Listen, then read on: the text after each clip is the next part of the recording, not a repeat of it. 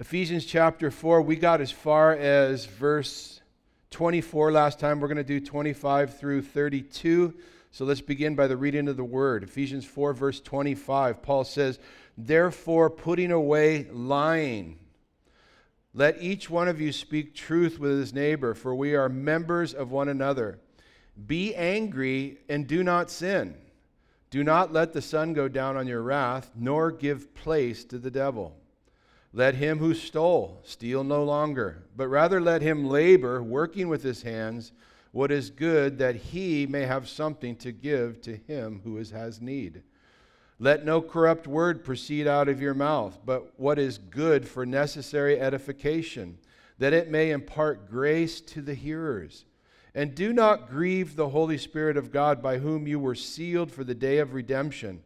Let all bitterness and wrath, anger, clamor, and evil speaking be put away from you with all malice. And be kind to one another, tender-hearted, forgiving one another, even as God in Christ forgave you." Father, we thank you for that truth, Lord. Thank you for the reminders, Lord Jesus. I pray that these things would saturate our hearts and minds today, Lord God, that as you tell us to put off the old man and to put on the new man, Lord, that we would take that serious. And that we would be different and people would see a difference in our lives. And so, Lord, stir us up right now. Fill us all with the Holy Spirit. That everyone here would just ask for a fresh filling of the Holy Spirit to receive the Word of God with all readiness and ready to put it to action. We ask this in Jesus' name. And all God's people said, Amen.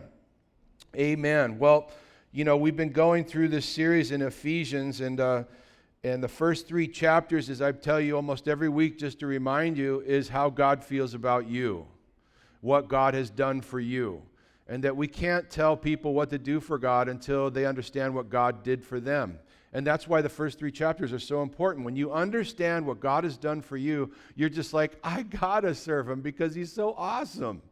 And you want to be able to serve the King of Kings. He's given you an opportunity. He's blessed you with eternal life. He's given you gifts of the Spirit. He's given you a calling. He's given you something to do. And he said, could you do this for me? And we should say yes. It's in Revelation where it says that we were created for his good pleasure. Did you know that? We need to wake up in the morning and just say, Lord, reporting for duty. What can I do today that will please you? And when he tells us, just don't go, I don't want to do that. Just say, I'll do it. Because now we're going to be moving in the power of the Holy Spirit and the power of God. And God has broken the power of sin in our life, and he's given us new life. And we need to take advantage of that. And so we were talking last week about the putting off of the old man and the putting on of the new man, and how important that is, that we should put away the things of the world. Paul said, don't live like the world lives. There should be something different about you. Do people see transformation in your life? Do they see someone who reflects Jesus? Or are you a Christian that looks like you fit right into the world just as well as anywhere else? And we want to be separated, set apart. We want to come into contact with people and have them not come in contact with me, but come in contact with Jesus. And that's a putting off. See, we're saved, we're going to heaven, but we still have free will.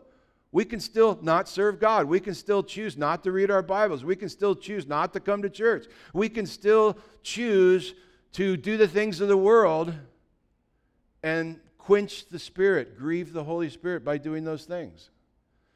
So are there things in your life today that you need to put off?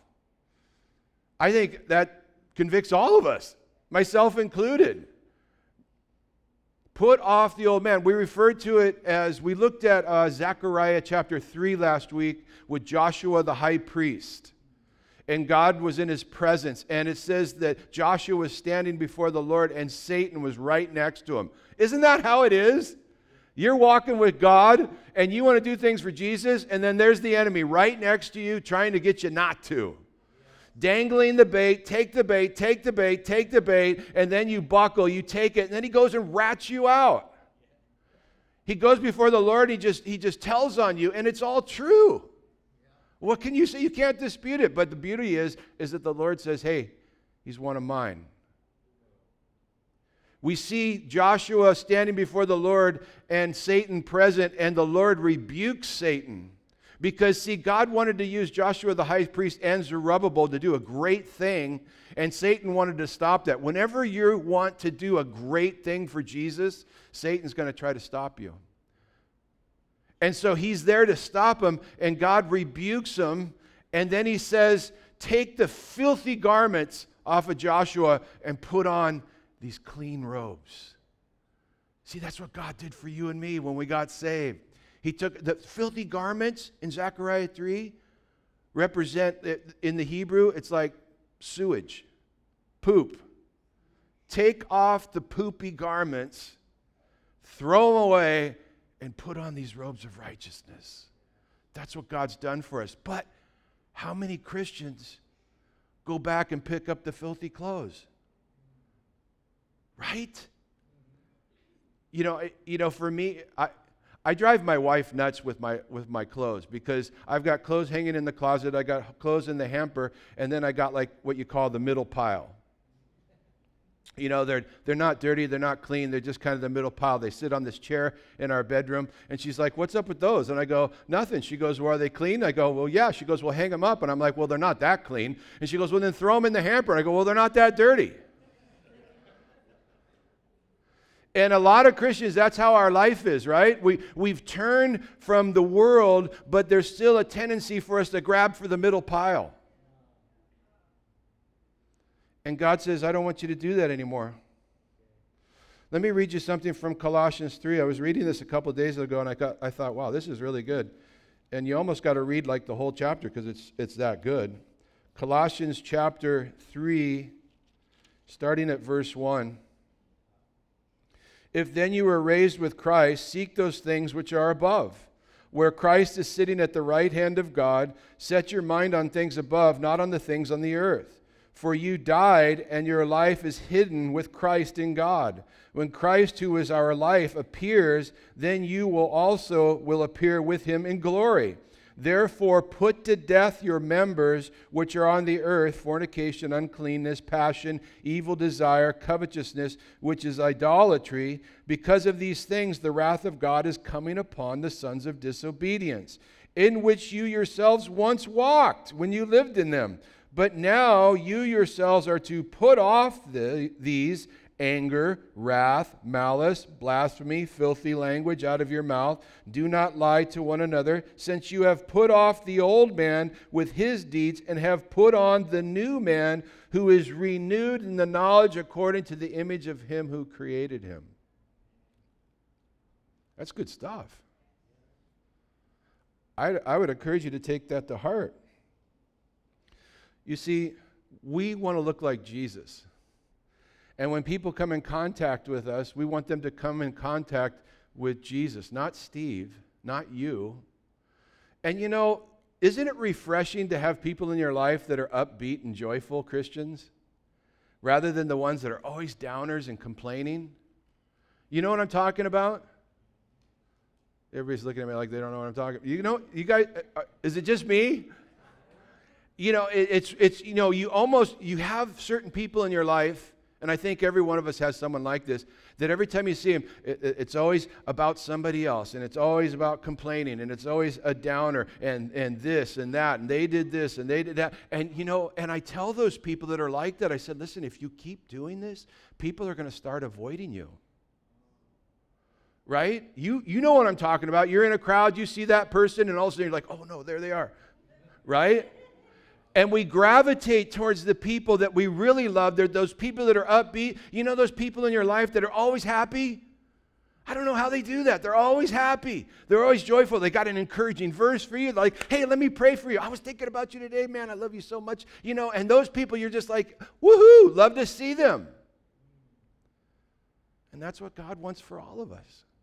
To be that example, to be joyful, upbeat. Yeah, the world stinks. But we knew that was coming. It's in the scriptures. But when we can show that we can keep our joy because we know who we believe in and that he's able to keep that which we've committed, that he's committed unto us, we can walk around with joy, and it's contagious. Because in a lost and dying world, people see you excited about the coming of Jesus, though the world is falling apart, and they say, listen, I want what you got.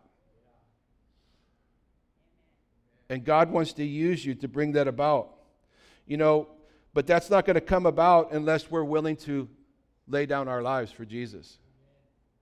Romans 12 tells us, where Paul's begging us, I beg you by the mercies of God to present yourself a living sacrifice. What's that mean? That means you have free will. God's not going to force you to serve Him. He's not going to force you to do the right thing. But He wants us to present ourselves a living sacrifice. What is the difference between a living sacrifice and a dead sacrifice? You say, well, that's obvious. Yeah, the dead sacrifice doesn't get off the altar. The living sacrifice can. Oh, Lord, I just want to be used by you. I'm just going to crawl up on this altar. Oh, this is great. No, I don't want to do that. I'm out of here. We've all done that. Lord, I want to serve you, but here's my terms. Ooh, I don't want to do that. I want to do this, this, and this.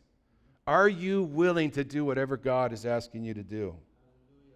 So he has some things here now we're going to look into putting off and putting on. And the first one is found in verse 25. Look at 25. Therefore, putting away lying, let each one of you speak truth with his neighbor, for we are members of one another. So the first thing that we're supposed to do is put off lying and put on truth. It's really easy to lie. And I know we're Christians, but we're all liars. And we got to reel that thing in. And it can be really subtle. It can overtake you. It could be as easy as somebody say, hey, how you doing? I'm doing great. And you're not. Well, that's just a white lie. What? White lie? Dark lie? What is that? Like white witch, bad witch? I mean, it's bad. I mean, if somebody says, how you doing? You could say, better than I deserve. Or not the greatest. Could you pray for me? Just be honest with them. How you doing? I'm doing good. How you doing? Oh, I'm doing good. Great to see you. Great to see you. Oh, it's not great to see her at all.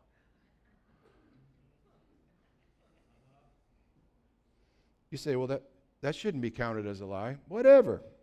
Let me read you something from Proverbs 6:16.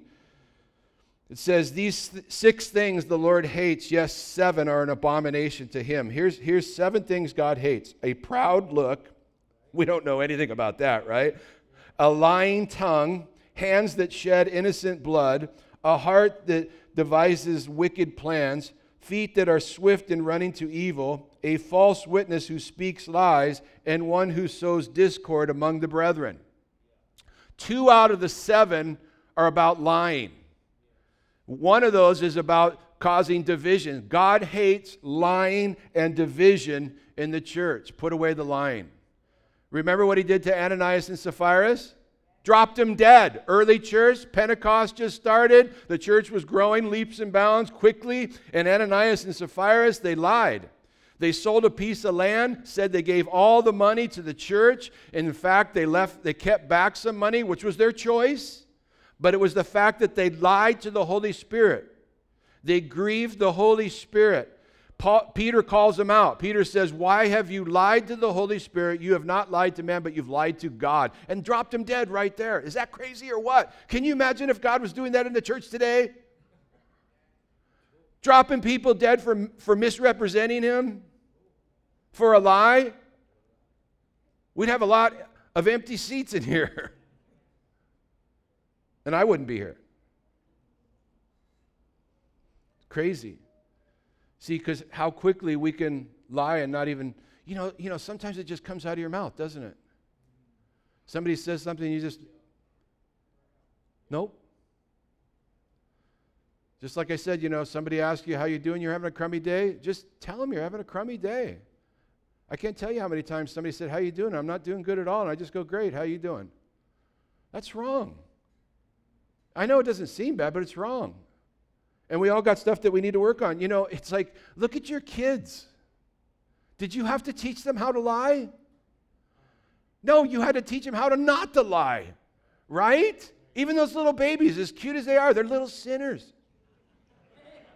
They know how to manipulate you. They know how to get you up in the middle of the night. They don't care that you're not getting any sleep. When my kids were little, I remember once when they were little, we had a chocolate cake in the refrigerator, and it was for a birthday party, and it was like, told everybody, don't touch the cake. It's not for now, it's for later, right? So later on a day, I come and I get something out of the refrigerator, and I see these little finger gouges out of the cake. You know what I'm saying?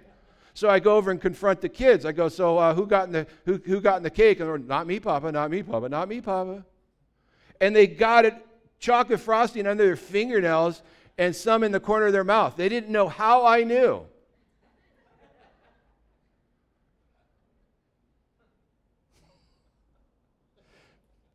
A friend of mine was telling a story of his 3-year-old that his wife was at work and he was supposed to be watching the boy.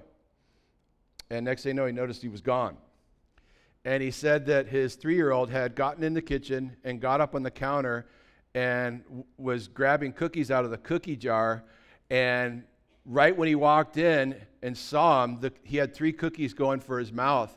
And he looked over and he saw his dad, and without hesitating just said, I got these for you, Daddy.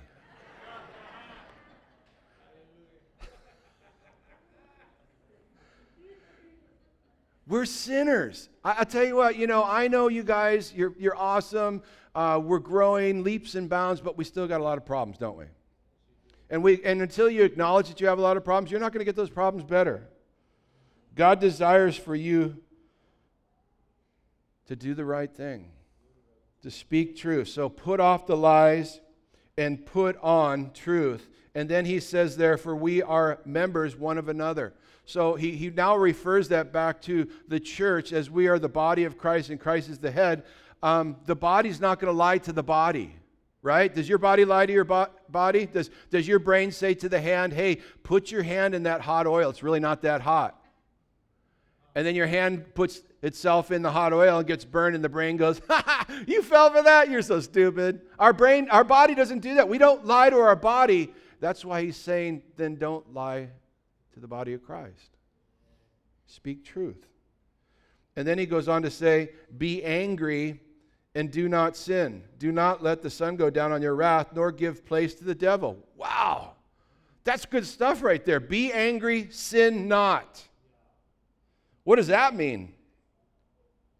Well, there is a righteous anger. Did you know that? There's a righteous anger that's out there. Listen, this may sound weird, but you cannot have true love without anger. Did you know that? I don't think you guys knew that. You cannot have true love without anger. See, if someone's trying to molest my granddaughter, and I stand by and I don't do anything, and I just say, oh, honey, I'm so sorry. I'm sorry this happened. Jesus loves you. It's going to be all right. He doesn't know what he's doing. God's with you. Just, it's okay. That's not true love. If I see somebody trying to molest my granddaughter, they're not going to meet Pastor Steve. I got enough Bruce Lee in me to get something done. Right? That's righteous indignation. Remember when Jesus, he did this twice. Check the Gospels out. He went into the temple and he flipped tables and he whipped people. Right? He flipped tables and whipped the money changers and drove them out. Why? Because he was angry of what they were doing to someone else. He said, you turned my Father's house of prayer into a den of thieves. And he was righteous in his anger, and he sinned not in what he did. I remember years ago, I think it was 26, 27, 28 years ago, my wife and kids and I, we moved back to the mainland, to California, back to San Clemente. And we ended up in our old house right on the Lobiero Loop by State Park. It was a bluff, a cliff that overlooked the ocean, and it was a one-way loop. You came up the street and you went down one side and it wrapped around, and then it came to the ocean. There was a park there. You could check the surf and then decide whether you want to surf or not, and then you come back up the other side of the loop, and I lived on that side. And so this one day, my grandma's coming over to see her great-grandkids, right? So she parks on the other side of the loop, and when she's walking to our house, these guys drive by in a van. They throw something at her for fun. They hit her in the head, and she goes down. So she gets herself back up, and she's walking towards my house. I see her walking down the street, holding her head and walking funny, And my neighbors are out there, and I'm out there, and I run up. I go, Grandma, what's wrong? Are you okay? And she goes, somebody drove by, and they threw something at me. It hit me in the head, and I fell down. I was furious. I go, Grandma, what did they look like? She goes, they were in a white van. And I immediately knew they were probably surfers, going to check the surf, and then they had to come by my house because there's no other way out. So I grabbed a big piece of wood, and I went out and stood in the middle of the street.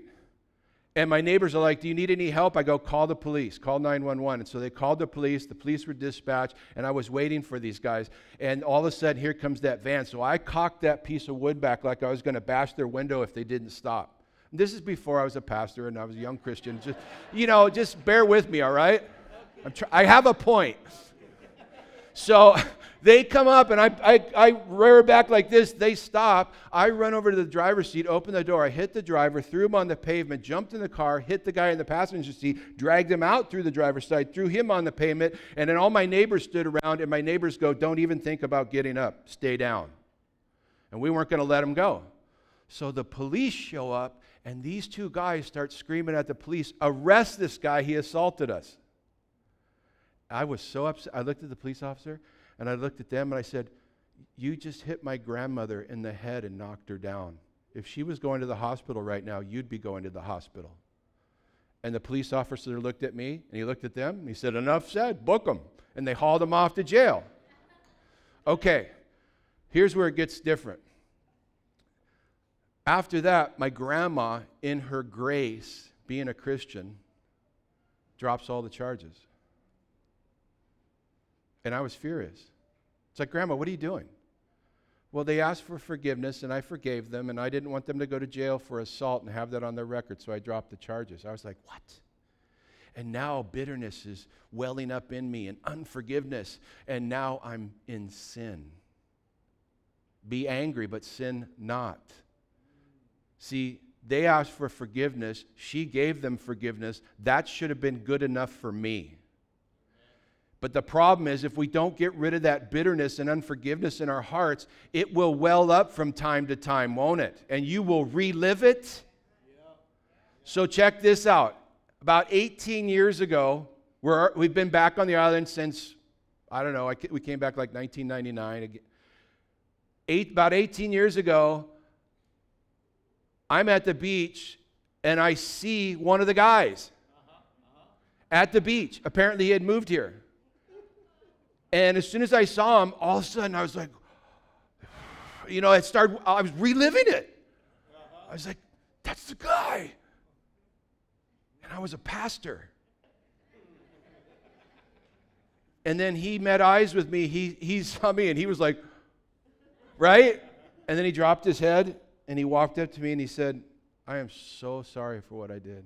I never got a chance to tell you I'm sorry. Please forgive me. And you know what? It just lifted all that junk off my shoulders. And you know what? We became best friends, and we're still friends today, and made him boards and his kids boards and surfboards. And, God doesn't work. But you know what?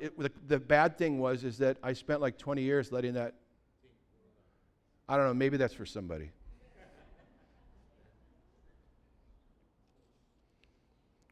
Be angry and sin not. You remember when the children of Israel wanted to kill Moses because they didn't have water? They were threatening him and saying all these horrible things about him. And he was angry. And he went to the Lord. This was the second time, right? And remember what the Lord said to him? He said, go and speak to the rock, and the water will come forth. This was the second time, right? First time he hit the rock. Second time, God says, go speak to the rock.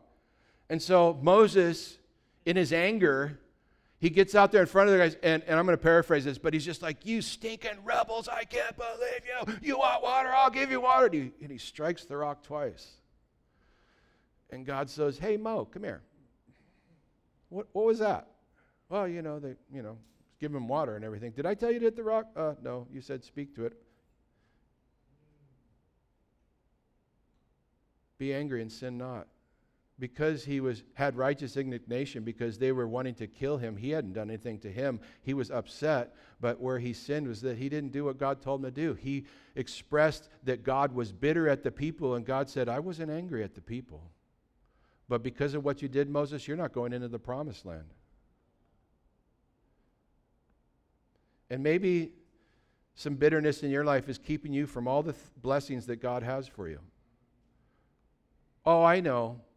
They hurt you deeply. You had nothing to do with it. It was their fault. But you need to let it go because it is messing you up. Jesus said, forgive them, Father, for they know not what they do. Stephen said, lay not this sin to their charge. Listen, you forgive because it frees you up. Amen? We are to hate the sin but love the sinner. And then he says, do not let the sun go down on your wrath. This is good for married couples. Well, it's good for everybody, but especially married couples, right? Guys, hello, guys. I'm just going to give you a heads up. If you don't settle that thing before the sun goes down, she's going to wake up in the morning even more mad at you.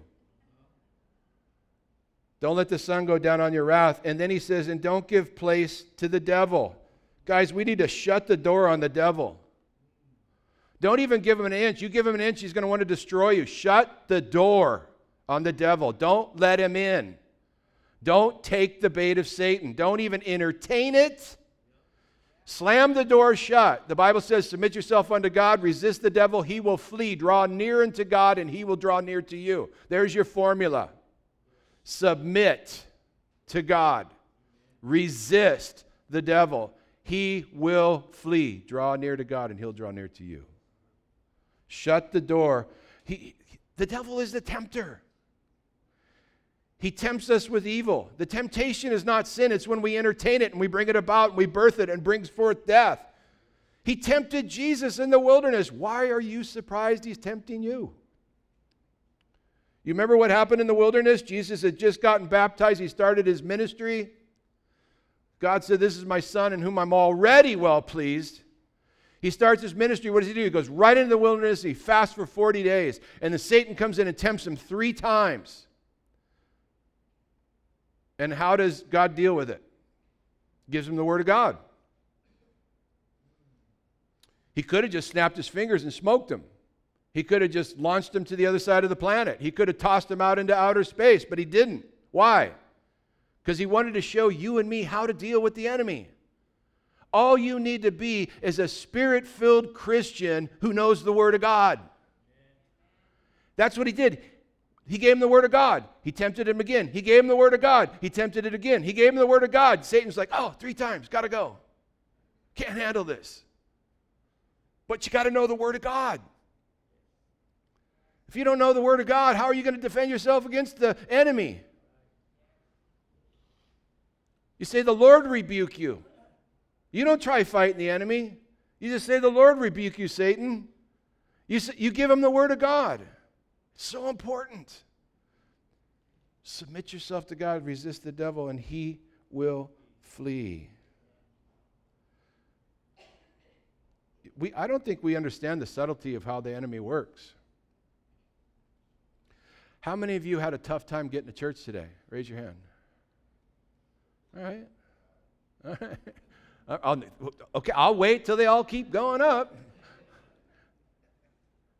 You know why? The enemy didn't want you to be here because maybe this was a message you needed to hear. Every time I tried to bail out at a conference because I felt a little tired, like I ate too much, I think I'll skip this next guy, I knew in my heart that was the guy I needed to listen to. You know, if the enemy knows that he can make you tired or not feeling good or get you to get in a fight with your spouse before church and that will keep you out of church, what do you think will happen every time you head out to church? You're going to get sleepy. You're not going to feel good. You're going to get in a fight with your spouse, right? You know how powerful prayer is? It's the thing we do the least. Think about it. We've been doing these worship and prayer nights on Wednesday nights. They've been awesome. And you guys are coming and you're getting a for sure hour of worship and prayer. And it is so good. And there's a lot of breakthroughs that have been coming through. But you know what? It's hard to get there. And I've heard from some of you it's hard to get there. It's hard to come out on Wednesday. You worked all day. You're tired, right? But I want to encourage you, get in the car and come here. If you're going to have any breakthroughs in your family and in this world and what's going on, it's going to be through prayer. And if you join with us, we'll be praying corporately. So I want to invite you to come out to Wednesday nights. How many are willing to want to do that? Just show me your hands. Okay. Great. That's awesome. Everybody just saw you. We got it on video. You did that before God and everyone. But here's the thing. I say that just because here's what's going to happen. Come Wednesday, you're going to have every reason why you shouldn't. I'm running late, not feeling good, I'm tired, got in a fight with my spouse, I'm yelling at the kids, and you feel like a hypocrite if you come in. That's all right. Just come in. Just get here. You're going to get blessed. Amen? It's important to think about that and to do those things. So, don't give place for the enemy. Don't let the sun go down on your wrath. Then he says, nor give place to the devil. Let him who stole steal no longer, but rather let him labor, working with his hands what is good, that he may have something to give him who has need. So what does he say? He says, stop stealing. I know what you're thinking right there. You're going, I'm not a thief. I'm not taking a gun and going to First Hawaiian Bank and robbing it. I'm not hijacking cars and, I don't steal from the store. Okay, well, let's get down to Christian stealing. You work for somebody. Do you take stuff home from work that's not yours? Well, I work there. Take home office supplies? Well, yeah, but I work there. Well, then why don't you ask if you can take them? You work at a restaurant, you're taking food? Well, yeah, but I work here. Did you ask if you could have that food? Are you stealing from your employer? Has he hired you to do a job, but you're on your phone during work all the time? Oh, Pastor, why'd you have to go there, right? Are you hearing me? Are you stealing time from your employer? Are you showing up all the time late for work? I know you're showing up late for work because you show up late here.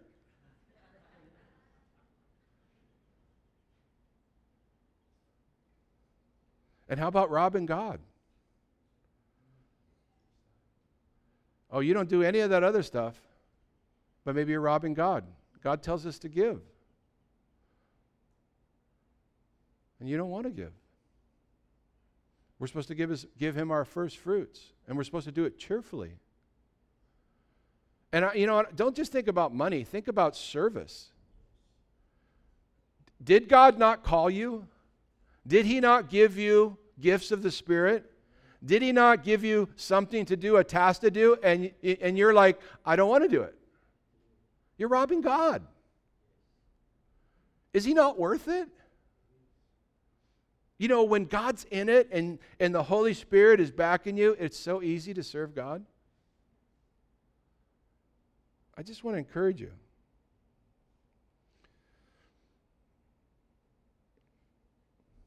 He says then, stop stealing, but rather let him labor, working with his hands what is good, that he may have something to give to the needy. See what he's saying right there? Stop stealing, work hard. The word that's being used there is to the point of exhaustion so that you can give to others. So now he's saying, put off stealing, put on giving. And then he goes on, he says, let no corrupt word proceed out of your mouth, but what is good for the necessary edification, that it might impart grace to the hearers. Oh, that is so good for us to hear right now. Is the stuff coming out of your mouth edifying? Does it build people up, or does it tear them down? Does it make them feel wonderful, or does it make them feel gross? What's coming out of your mouth? Corrupt speech? Dirty language? Cussing? Dirty stories? Grossness? Gossip? Tearing someone apart? Or is the things of God coming out of your mouth? Do people walk away from you feeling like they just had a conversation with Jesus, or they walk away from you feeling creepy? Oh gosh, that's so creepy. I feel like I need a shower. Stuff that was coming out of their mouth, right? You know what I'm talking about. Man, you want people to walk away from having a conversation with you and feel like they just hung out with Jesus.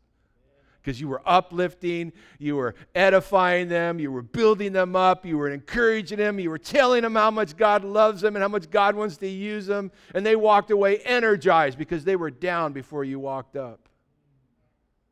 God wants to use you to do those very things. He says, and do not, verse 30, grieve the Holy Spirit of God, by whom you were sealed for the day of redemption. Don't grieve the Holy Spirit. All these things that you're supposed to put off, if you don't put them off, they grieve the Holy Spirit. Lying and bitterness. And then he's going to go on and even say it. Check it out. Look at verse 31. Let all bitterness, wrath, anger, clamor, evil speaking be put away from you with all malice. Those things grieve the Holy Spirit. Bitterness is sin. Unforgiveness is sin, and they grieve the Holy Spirit. Unrighteous anger is sin. Clamor, what's that? That's when you're out in public and you're just shouting at people, just screaming at people. You have two Christians out in public just screaming at each other, shouting at the top of their lungs, and people look at that and they go, wow, I thought they were Christians. Well, they are. They just, they used to punch each other. Now they're just yelling at each other. But it doesn't set a good example, does it? It says, put away that, put away evil speaking, put it away from you. Put it away.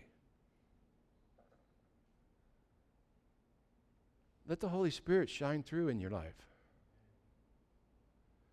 And then he says, and be kind to one another, tender-hearted, forgiving one another, even as God in Christ forgave you.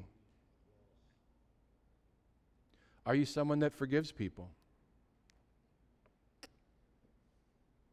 God wants you to be someone that forgives.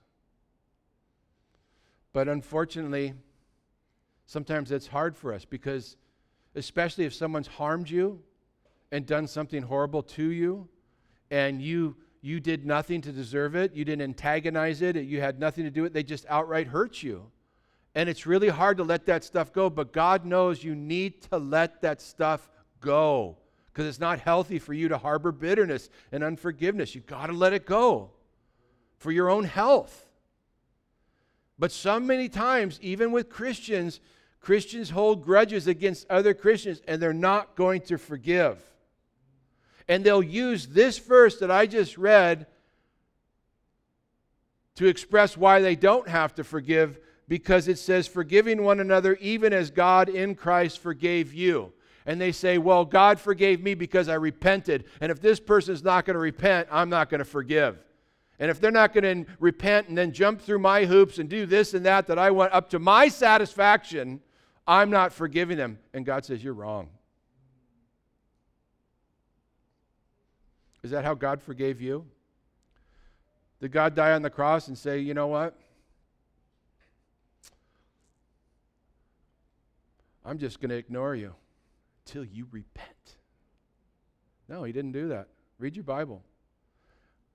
Jesus pursued you. Even when you were dead in your trespasses and sins. He went after you. How's that? He died for a world that didn't even know him. He died for those that hated him. And that's why he could say at the cross when they're nailing him into the cross, he said, forgive them, Father. They don't know what they're doing. They don't even understand what I'm doing for them.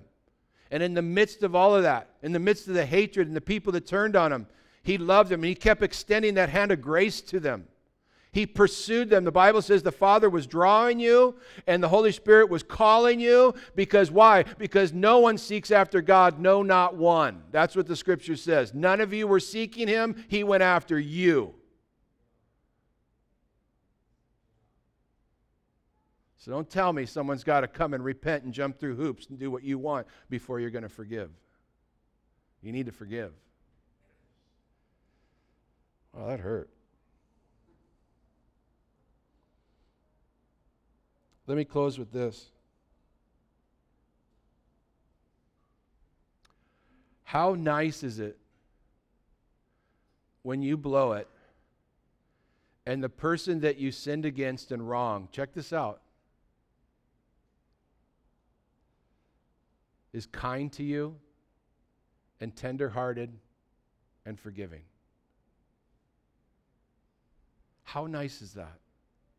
when you've wronged someone, you did it, and they respond with kindness, tenderheartedly, and forgiveness. Because we've all experienced the other side of those believers that will attack and build up a wall and keep you at bay. Matthew 6, verse 15 says, "But if you do not forgive men their trespasses, neither will the Father forgive your trespasses." Did you hear that? Is that a scary verse or what? If you don't forgive, neither will the Father in heaven forgive you. He's talking to Christians. Hello? How can that be? What does that mean? Does that mean I lose my salvation? No, it doesn't mean you lose your salvation. It means when you don't forgive, He's not going to forgive you of your sins. Do you sin every week? You don't need to raise your hand. I know the answer. Okay, we're a work in progress. You guys are doing great. You're growing leaps and bounds, but then we still got stuff we deal with. And God says, listen, if you're not going to forgive that person, what you did last week, I'm not going to forgive that. And then if you didn't forgive the person next week, then now you got 2 weeks where I'm not going to forgive that. And then if you just keep this going for 6 months, I'm not hearing you. Oh, Lord, forgive me of that. He goes, oh, I can't hear you. Because when we choose not to forgive, God says, well, I'm not going to forgive you. And what you're doing is you're breaking fellowship with God. That's why your walk has grown cold. That's why your walk has gotten stagnant. That's why you don't seem to be getting any ground in your walk. You're not growing in the grace and knowledge because you have no grace.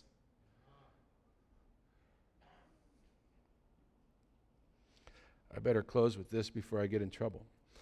Chapter 5, verse 1. Check it out. We'll just read verses 1 and 2 and we'll close.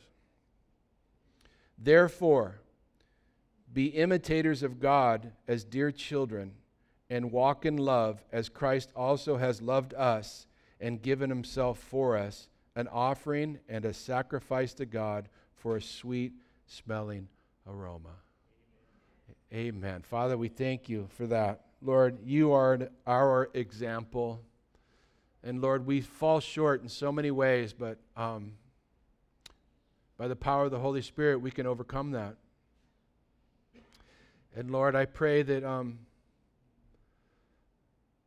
I just feel like there's some folks here today that have just been holding on to stuff they need to let go. And maybe that's all of us. Help us to just let it go and turn it over to You. We're supposed to lay it at Your feet. It's Your deal. It's not ours. We're supposed to pray for those who have wronged us. We're supposed to pray for our enemies. We're supposed to pray for those that have hurt us and let You do the rest.